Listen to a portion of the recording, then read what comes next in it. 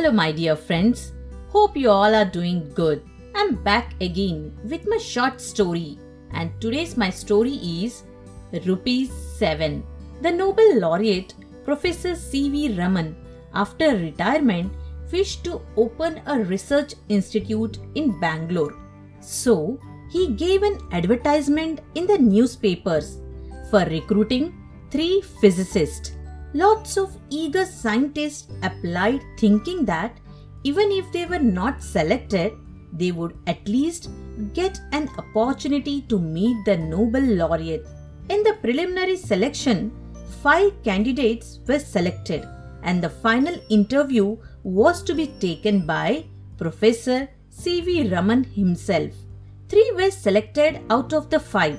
Next day, Professor Raman was taking a walk and found one young man waiting to meet him. He realized that it was the same man who was not selected. The professor asked him what was the problem and he replied that there was no problem at all. But after finishing the interview, the office had paid him Rupees 7 extra than his claim and he wanted to return it. But because the accounts had closed, they could not take back the amount and asked him to enjoy. The man said that it is not right for him to accept the money which did not belong to him. Professor C.V. Raman told him, "So you wish to return the Rupees 7?" and he took the money from him. After going few steps forward, the professor asked the young man to meet him the next day at 10:30 a.m. The man was happy that he would get an opportunity to meet the great man again. When he met the professor next day, the Nobel laureate told the young man, "Son, you failed in the physics test, but you have passed the honesty test. So, I have created another post for you."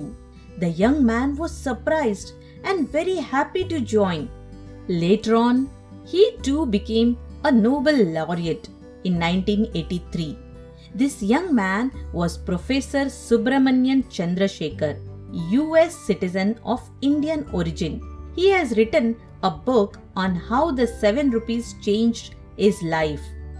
This was how honesty made a great scientist. What is lacking in talent can most often be made up for with hard work, guidance, and help from others. But what is lacking in character and values can't be made up for with anything ever. Which is why Einstein said, "Don't try to be a person of success, but always be a person of value." Thank you for listening to this short story. Have a great day. God bless you all.